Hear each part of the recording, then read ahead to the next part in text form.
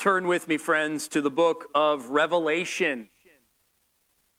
Revelation chapter 1. We are starting a new series this morning where we're going to be looking at the first few chapters of the book of Revelation. And in these chapters, we see Jesus addressing seven churches. Seven churches. And he addresses them through the pen of the apostle John, beginning right here in the passage we're going to read in Revelation chapter 1.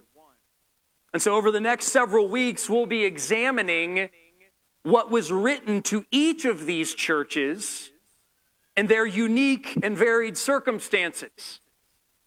We're going to meet a church that was wavering and waning in their love for Jesus. We're going to meet a church that was struggling to endure in times of intense suffering.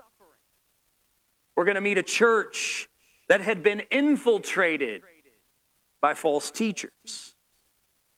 In other words, these are churches that are incredibly relatable. Like to me as a pastor, all these problems in all of these churches, as I read them and as I consider them, they all sound pretty familiar to me. Right? It's not a stretch for me to put myself in the shoes of these Christians addressed here in the book of Revelation. And if I had to guess, I think you'd probably say the same, right? So let's turn to our text. Next week, we'll start looking specifically at what was written to these seven churches. But today, I want us to see what happens leading up to that. Because you see, the word of Christ to these seven congregations scattered throughout the Roman Empire, the word of Christ to them does not come out of a vacuum. No, before John even gets to writing the first word to these churches, Jesus makes a powerful entrance. And so let's read about that together. Again, Revelation chapter 1. We'll start reading in verse 9. It says, I, John, your brother and partner in the tribulation and the kingdom and the patient endurance that are in Jesus, was on the island called Patmos, on account of the word of God and the testimony of Jesus. I was in the Spirit on the Lord's day, and I heard behind me a voice like a trumpet saying, write what you see in a book and send it to the seven churches, to Ephesus and to Smyrna and to Pergamum and to Thyatira and to Sardis and to Philadelphia, and to Laodicea. Then I turned to see the voice that was speaking to me, and on turning, I saw seven golden lampstands. And in the midst of the lampstands, one like a son of man, clothed with a long robe and with a golden sash around his chest. The hairs of his head were white, like white wool, like snow. His eyes were like a flame of fire. His feet were like burnished bronze, refined in a furnace. And his voice was like the roar of many waters. In his right hand he held 7 stars. From his mouth came a sharp, two-edged sword. And his face was like the sun shining in full strength. When I saw him, I fell at his feet as though dead. But he laid his right hand on me, saying, fear not. I am the first and the last and the living one. I died, and behold, I am alive forevermore, and I have the keys of death and Hades. Write, therefore, the things that you have seen, those that are, and those that are to take place after this. As for the mystery of the 7 stars that you saw in my right hand, and the 7 golden lampstands, the 7 stars are the angels of the 7 churches, and the 7 lampstands are the 7 churches. This is the word of the Lord. So with these verses now before us, I just want you to notice how the book of Revelation begins. It begins with 3 things. It begins, number 1, with an exiled prisoner. It begins, number 2, with an exalted priest, king, and prophet. And number 3, it begins with an exact word for Christians in need. So that's the 3 things that we're going to look at this morning. That's where we're going. And as we look at these 3 things, here's what I want you to see. This is sort of the big idea, the big exhortation that I want you to walk away with today. That when life is hard, don't lose heart. Jesus has your back. He has your back. Think of the verses we just read. Think of what happens in them. In verse 10, John says he heard a voice from where? He heard a voice from behind him, right? And he had to turn around to see who it was that was speaking. And when he did this, what he found was that Jesus had his back. In this moment, John is experiencing what it's talking about in Isaiah chapter 58, verse 8, where it says, "The glory of the Lord shall be your rear guard." And we need that too, don't we? We need to experience what John experienced because listen, I'm going to tell you something that you already know, but that we all need to acknowledge. Life is hard. Life is really hard. I heard someone say this past week. It's hard being human. I feel that, don't you? We all have a battle we're fighting. We all have some sort of struggle that we are enduring. We all have some wounds that need healing. We all have some indwelling sin that clings so very closely. We all have those mountains in our lives that just feel like, oh, it's never going to move. And in the midst of all of that, we need to know that we've got Jesus in our corner. We've got Jesus right there with us saying, don't worry, I'm right behind you. I've got your back. So let's press into this together, shall we? Let's start with verse 9 where John describes himself and where he describes his circumstances. His description of himself is that he is a brother and partner in the tribulation, in the kingdom, and the patient endurance that are in Jesus. So just remember, John is an apostle. He's an apostle, which means that he is a leader in the Christian church. But listen, John does not use his status as a leader as a sort of like get out of jail free card. He doesn't use his apostleship. He doesn't leverage his apostolic status as a way of sidestepping the sufferings of the church. No, John is on the front lines. He's leading the way. He's the first one pressing into the conflict. He's the first one pressing into the tribulation for the sake of the gospel. John has skin in the game. This is why he can say what he says. I'm your brother in this tribulation. I'm your partner in this. That's how he describes himself. Look also at how he describes his circumstances. He is an exiled prisoner, incarcerated by the Roman Empire, banished to the island called Patmos, which is located in the sea somewhere between Greece and present-day Turkey. And John tells us why it is he is there. He says it's on account of the Word of God and the testimony of Jesus Christ. John is a persecuted Christian. As an exiled prisoner, he is sharing in the sufferings of Jesus Christ. This is something that the Apostle Peter mentions in one of his letters. In 1 Peter chapter 4, it tells us, "Rejoice insofar as you share in the sufferings of Christ. For if you suffer for his name, you are blessed, because the Spirit of glory and of God rests upon you." But Peter says, "Let none of you suffer as a murderer, or a thief, or an evildoer, or as a meddler. Yet if anyone suffers as a Christian, let him not be ashamed, but let him glorify God in that name." So listen, John is not an exiled prisoner because he has done something wrong.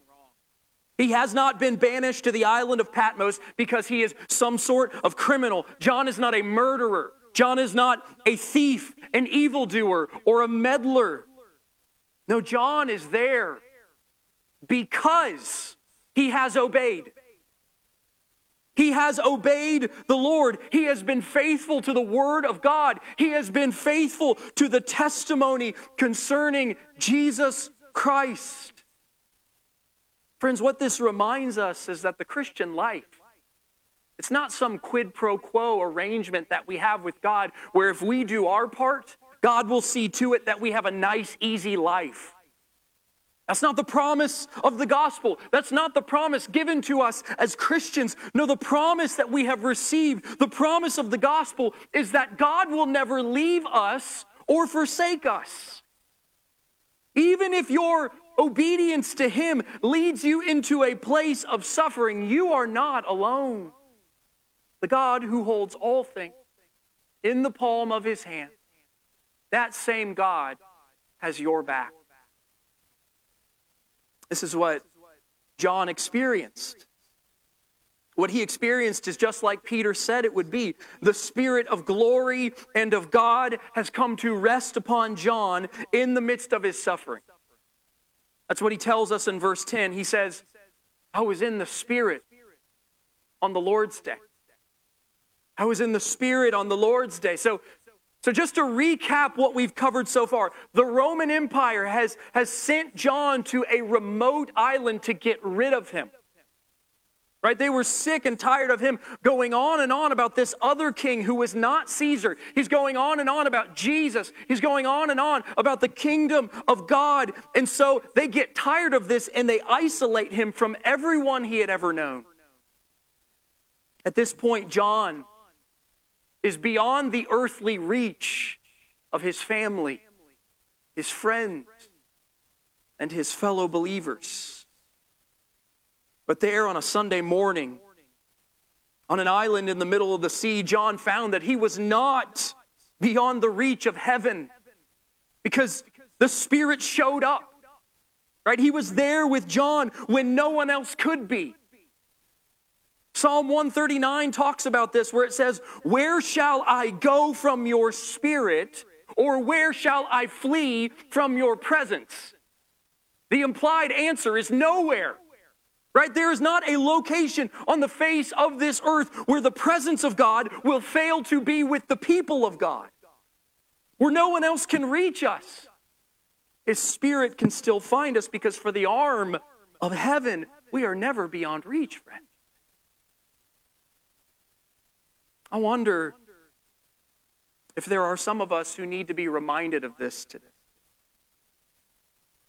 It's easier than ever before to live a life that is isolated and lonely. Estrangement from others, alienation from those around us can be a common everyday experience for us. And listen, this can even happen even though we are more surrounded than ever before by ways to connect with other people. Right? In fact, some of the things that promise us greater connection with others only serve to make us feel more alone. There's a tragic irony in that. And maybe this has been your struggle. Maybe you walked into this place today. You've smiled at others. You've shaken hands. You've said hello. You've been friendly. But behind all of that, underneath, there is a profound loneliness in you. Deep down, you're wondering if anyone will ever see you. You wonder, you think to yourself, you ask yourself, does anyone really notice me? And I think if John were here with us this morning, the way he would answer that question is he would say, yes. Yes, you are eternally noticed. From before the foundation of the world, you were noticed. Before you ever took your first breath, before you ever did anything right or wrong, the Spirit of glory and of God set his sights on you. He saw you. And he sees you still. Nothing about your life escapes him. And so if you will just ask him, he will show up once again on this Sunday morning to remind you that you are not stranded. You are not alone. You are not abandoned to your loneliness. No, even if you were to run to the ends of the earth, even if you were to swim to the farthest seas, he would still be right there with you. Because friends, if you are in Christ, you will never have to live another moment without his presence. That's what John found on that Lord's Day all those years ago. In fact, it's the very thing that Jesus had told him would happen. John even wrote it down in his gospel account. In John 16, Jesus tells his disciples that when the Spirit of truth comes, when he arrives, he will glorify me. For he will take what is mine and he will make it known to you. Friends, that's what the Spirit does. His work is to reveal Jesus. He takes all that is in Jesus and he brings it into our lives and he makes it known to us.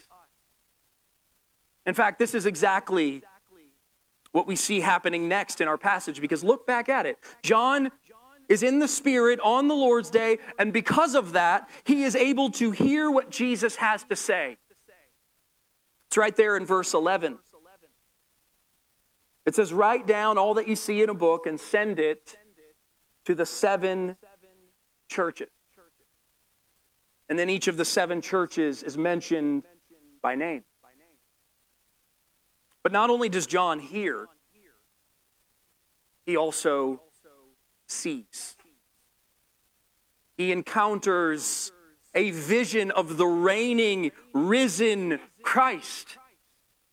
I mean, look at it. A loud voice like a trumpet resounds from behind John, and this beleaguered, exiled prisoner turns and he looks, and what does he behold?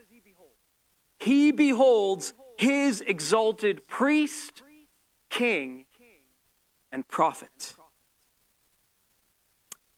Historically, Christians have talked about the work of Jesus Christ in terms of these 3 biblical offices: priest, king, and prophet. In the scriptures, Jesus is revealed as our heavenly high priest. He is revealed as our triumphant, reigning king. And he is revealed as the prophet through whom God has spoken in these last days.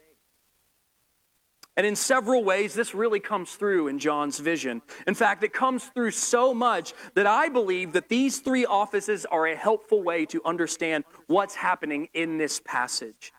So let's look at how some of the details that John mentions point us to Christ as our exalted priest, king, and prophet. The first clue we see is in verse 13. This verse tells us that when Jesus appears to John, he appears in the midst of 7 golden lampstands. And he is clothed with a long robe and with a sash that is made of gold. draped over his chest. This reminds us that Jesus is a great high priest in the midst of his people. For John's audience, at least those who were quite familiar with the Old Testament, and for those who were familiar with the life of Israel and with the tabernacle and the temple in Jerusalem, what John is doing here would have been obvious. It would have been apparent right away. They would have recognized what John is saying. Because the priests who served in the temple, they wore what Christ is wearing here. We see this in passages like Exodus 28, Leviticus 16. You can go read those passages later. But what these passages show is that a robe and a sash were part of the garments that the priests wore. Another thing about the priests is that they attended to the lamps in the temple. The priests made sure that the lamp stayed lit. They made sure that the flame in the temple did not die out. Friends, is that not what we see Jesus doing here? Right? It's the first thing that John mentions. Notice in verse 12, it's the first thing he describes. Because he wants us to see Jesus, to view Jesus as our great high priest. But by far the most important thing that a priest in Israel did was they offered sacrifices. They offered sacrifices to atone for the sins of God's people. They would slaughter goats and bulls and rams and other animals, and they would use the blood from those animals for the holy purpose of turning away the wrath of God. The righteous anger and indignation that God has toward sin and sinners rested upon the slaughtered animal rather than upon his own people. And yet again, is this not what Jesus does? Right? Is this not what Jesus does for you and for me? I mean, just think for a moment about who we used to be. Think about who we once were before Jesus found us. You and me, we were dead. Right? We were dead in our sins. We were dead in our trespasses. We were unclean. Scripture tells us that we were children of wrath, like the rest of mankind. God's wrath rested upon us. And our sinful condition kept us from being able to draw near to the Lord. Isaiah 59 talks about this. It tells us that our iniquities cause a separation between us and our God.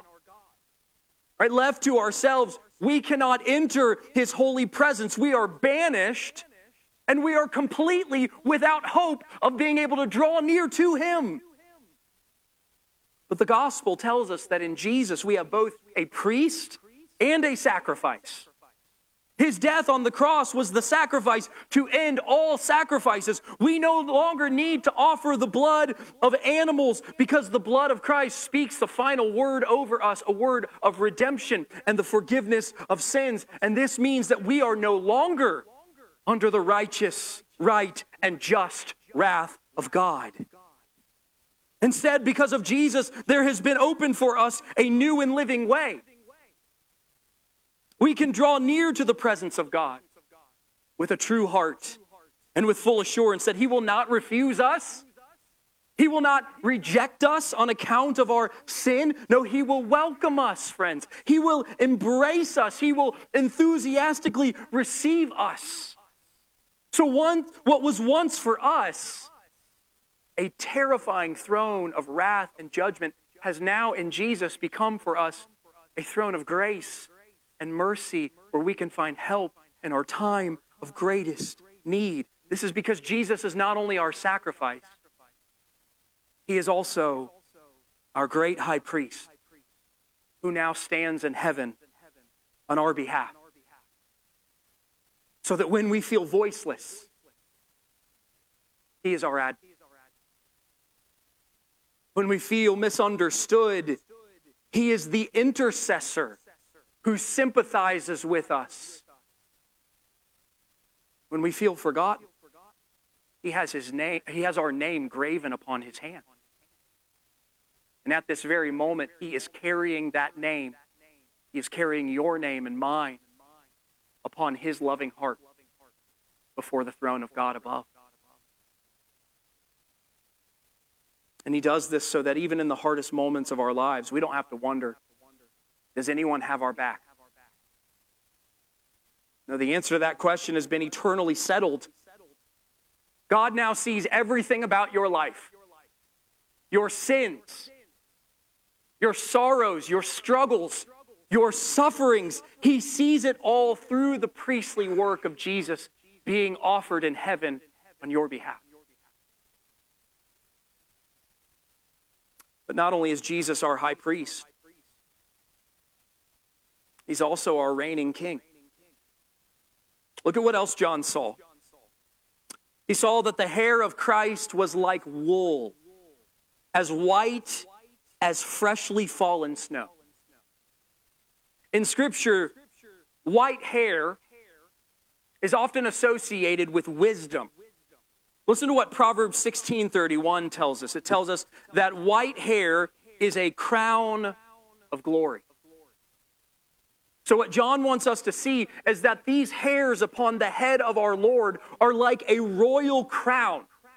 Right? They show the wisdom of his everlasting reign. They show the wisdom of his enduring rule.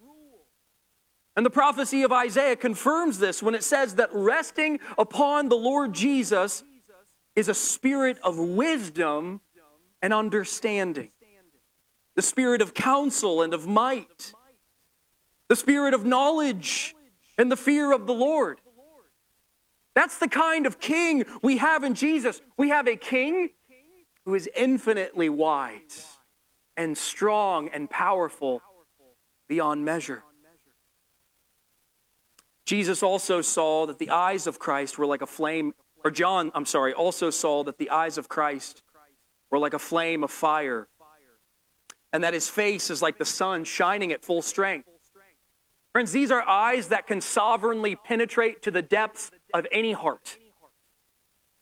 This is a face that when it shines, it causes the darkness to flee in an instant. Once again, David is marveling at this in Psalm 139, where he says of God, even the darkness is not dark to you. The night is as bright as the day, for even the deepest darkness of all is as light with you, Lord. Friends, there are plenty of things that you and I cannot see or know or perceive, but that's not true of Jesus. That's not the case with him. His face and his eyes are radiant with an inferno of holy, sovereign light. John says that the feet of Christ were like burnished bronze refined in a furnace. Friends, these are the feet of a conqueror. These are feet that tread upon the earth with unquestioned power and authority. The feet that at one time bled on the cross for repentant sinners are the same feet that will trample upon the unrepentant wicked. And John tells us about his voice. That the voice of Christ is like the roar of many waters. You know, sometimes Jesus, most of the time I would say, Jesus speaks tenderly to us, does he not? He speaks gently to us. So much of the time he appears to us in that still small voice because he's gentle and lowly in heart. This is what makes him the merciful, sympathetic high priest that we need. But it is also true that the voice of Christ can cause the heavens to quake. It can cause his enemies to shudder. It can cause the ends of the earth to tremble with fear. This is described to us in the 29th Psalm, where it says that the voice of the Lord is like thunder. His voice is powerful and full of majesty. It flashes forth with flames of fire. It shakes the wilderness. It strips the forest bare. So when Jesus speaks from his throne, when his voice resounds, it is not with a whimper. It is not murmuring and muttering under his breath. It is not hesitant or shy. No, it is a voice that roars louder than Niagara Falls multiplied by 10,000.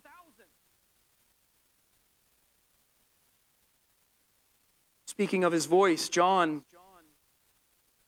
shows that Jesus is not only our priest, not only our royal king, he is also our prophet. Look back at verse 16. It says, in his right hand were 7 stars, and from his mouth came a sharp, two-edged sword. Friends, the Word of God in the Scriptures is often described to us in these very terms. Let me just give you a couple of examples. In the book of Ephesians, chapter 6, Paul talks about the sword of the Spirit, which he says is the Word of God. God's Word is a sword. In the book of Hebrews, it says that the Word of God is living and active, sharper than any two-edged sword.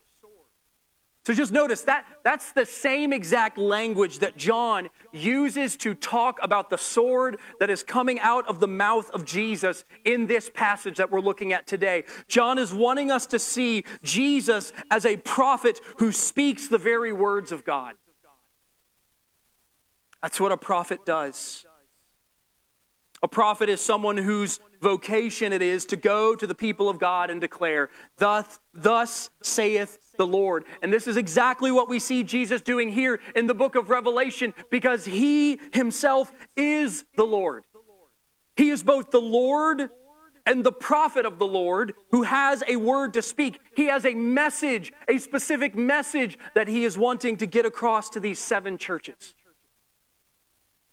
This is why he not only has a sword coming out of his mouth, but he also has 7 stars in his right hand. And he is also walking in the midst of 7 golden lampstands.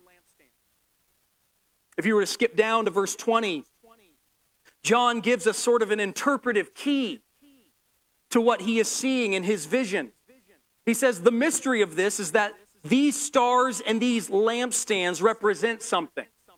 They represent the 7 churches. The lampstands are the congregations themselves, and the stars are the leaders of these churches, the pastors. John calls them the angels of the churches, but most scholars are of the mind that John is referring specifically to those who labor among these churches as pastors. So here's what I want us to see, that whether we are members of the church or whether we are pastors like myself, Jesus is not like other prophets for us. That's what this reminds us. He's not like other prophets. He's not like a prophet who shows up and gives his spiel and then moves on to the next thing. No, Jesus is the prophet who stays. He's the prophet who remains with his people. He abides with us. He holds us in his hand. He walks with us. For Jesus, we are not just some audience for him to address. No, we are the apple of his eye. We are the treasure that he holds in the palm of his hand. So we know that when he speaks, he's not barking orders at us from some great distance. He's not detached. He's not removed. He's not aloof. No, he is up close to us and he is personal. He speaks to us as his beloved bride, for whom he shed his own costly blood. The purpose, friends, the purpose of Christ's prophetic office is to wash us in the water of his word. This is exactly what we'll see next. Because Christ, as priest, king, and prophet, will speak an exact word for Christians in need, starting with John himself. In verse 17, We're told that the first thing that John does when he sees Jesus is what? He falls face down on the ground. That's the effect that Jesus has upon him. That's John's gut level response to what he is seeing in this moment. And here's why I think this is so significant. It's significant because remember, this is not the first time that John had an experience like this. You know, it reminds me of when I was in high school. Every summer I would get a season pass to an amusement park not far from my house called Kings Island. You know, here in Kansas City, we've got worlds of fun. But in Southwest Ohio, where I grew up, it was all about Kings Island. Kings Island. And so over the summer, pretty much every week, me and my friends, we would all get together and we would go to Kings Island. And I remember one year I was so excited to get my season pass because Kings Island had just come out with a brand new roller coaster called Son of Beast. If it sounds epic, it's because it was. It was quite epic.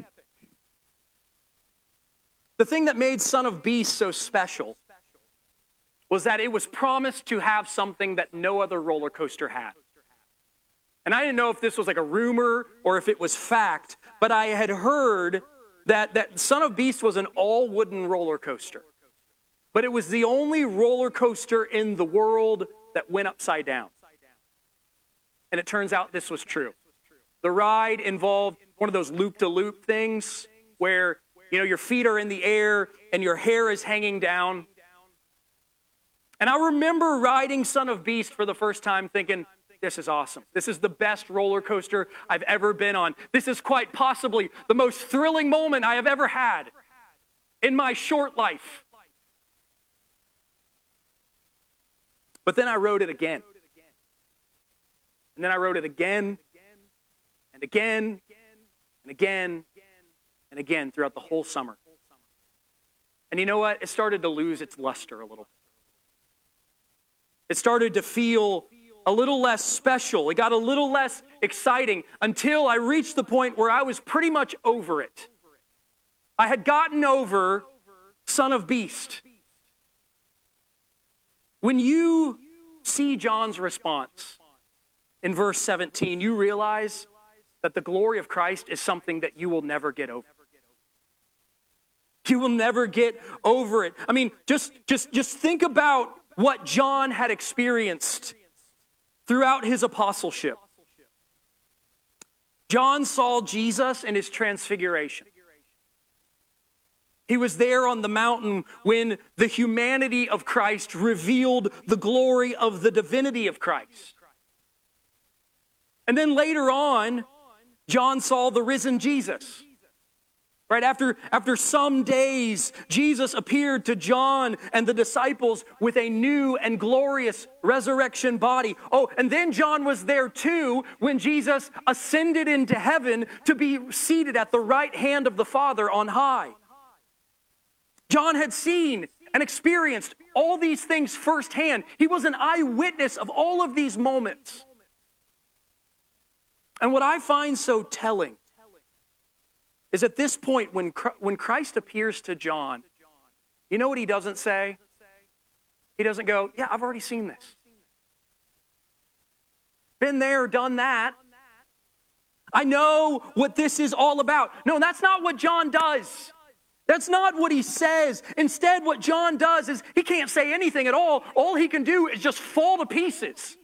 Right? He melts, he collapses at the feet of the Lord, and he is so arrested by the glory of what he is beholding that he says, it's as though I was dead. Unlike Son of Beast, which got old to me, when we see the Son of Man, the very sight of him will never fail to astound us endlessly with a holy, bone-chilling reverence for the Lord. In the blink of an eye, he can lay us flat on the ground. Unable to move, unable to speak, unable to pick ourselves up underneath the awesome weight of his glory. And yet, listen to this. He doesn't leave us there. He doesn't leave us on the ground. Because look at what he does. John says, he laid his right hand upon me. And he spoke these words to me. Fear not. I'm the first and the last, and I am the living one, and I died. And behold, I am alive. And guess what? I have the keys to death and hell. I mean, with these words, is Jesus not preaching the gospel to John? Right in this moment where John is completely undone, Jesus announces good news to him. He says, don't be afraid, John. Don't be scared. Remember who I am. I'm the first and the last. Remember what I've done. I died on the cross and I walked out of that tomb. Remember what I have. I have the keys to death and Hades. John, are you so worried that you're going to die out here on this island, cold and alone? Well, get this, because of me, death is a defeated, domesticated foe. It obeys my voice. And Jesus can say that and mean it because he kicked down the door of death. He went into the house, he plundered it, and for good measure, he grabbed the keys on his way out so that he could mock the grave. So we can say with him, "O death, where is your victory? O grave, where is your sting?" You know, sometimes for convenience's sake, I clip my keys on my belt loop. And as I kind of saunter through the house, on a rare quiet moment at our house, you can hear my keys sort of jingle jangling. I like to think that when Jesus strolled out of the tomb on that third day, you hear the keys of death and Hades jingle jangling.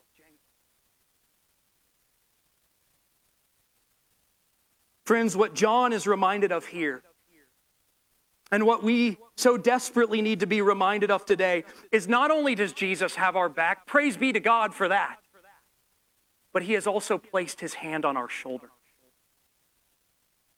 And we also have the voice of his gospel sweetly ringing in our ear. And get this is no less true when, like John, you find yourself in the last place you ever wanted to be. If Jesus can show up for an exiled prisoner in the first century, he can show up for you today. You may feel weak and needy, lonely and afraid, struggling and stumbling and unable to get yourself together, but Jesus can show up in a moment and he can place his hand on your shoulder and he can say the words that you've been longing to hear. Listen, I've got your back. I'm right here with you. You are mine, and so I'm not going anywhere. I've spared no expense to have you as my own treasured possession. That's what Jesus does for his people, friend. He is present with us, he reaches for us, and he speaks to us the exact word that we need to hear when things are not okay. In fact, this is what we're going to see in the coming weeks. There are 7 churches, 7 different communities of Christians scattered throughout the Roman Empire that Jesus has in mind. And he commands John to deliver his sovereign word to each of them. Send from Patmos. Tell them what you've seen. Tell them what you've heard. Tell them what's going to happen. To Christians who had abandoned the love they once had for the Lord, Jesus tells them, I loved you first. I loved you before you can ever love me. So go back to the basics. Go back to square one. Do the works that you once did. To Christians who are getting ready to suffer intense persecution, Jesus says, be faithful unto death, and I promise I'm going to give you the crown of life. To Christians who were indulging in sexual immorality, Jesus says, repent of your sin, and guess what? I'll feed you and satisfy you with bread from heaven above. For Christians who were tolerant of false teaching, Jesus says, stop entertaining those satanic lies. Those are broken cisterns. Those are empty wells. Come back to me, give your heart to me, and you will receive a truth that sets you free. To Christians who were showing no signs of life, Jesus says, wake up, get out of bed, and lay hold of the strength that is in me so that you can truly live. To Christians who were remaining faithful, despite the fierce opposition they were facing, Jesus says, I promise you, no one's going to seize your crown. No one can take from you what I have given, because I have written my name on you. You belong to me. I purchased you with my own blood. And to Christians who were lukewarm, indifferent, ambivalent toward the things of God, like I am so often. To Christians like this, Jesus says, I stand at the door. Can you hear my gentle knocking? Can you hear the rapping of my nail-scarred hand? If you open the door, I will draw near to you, and I will nourish you with the true food and true drink that only I can give. In fact, this is what we're going to do here in a moment. We get to do this today. We get to come to the table and be with Jesus. We get to be fed by him. In a moment, we're going to receive communion, but before we do, I just want to give you some space to maybe consider your own life a little bit. Maybe you want to ask yourself, what am I struggling with? What's the battle I'm facing? What's the mountain that for me feels like it'll never move? What's the sin that I need to repent of this morning? Friends, think about that just for a moment as you come to the table. We don't have to be scared of questions like that. We don't have to be scared to get real with God. It's because of the passage, what we've seen in our passage today, that has shown us that when life is hard, when the battle is raging, when the struggle is real, when we're so weak that we feel like we can't take another step, I want you to hear me say, more importantly, I want you to hear Jesus say, don't lose heart. Don't despair. Don't give in. Don't throw in the towel because someone has your back. And not just any someone. The first and the last.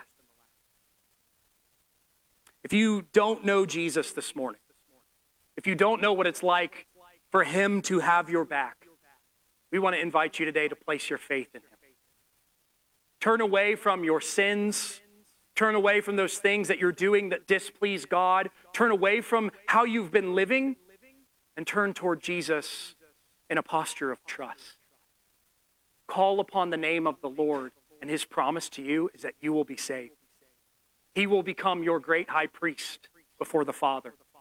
He will become the king who for you, he brings you underneath his loving lordship. Everything in your life will come under him.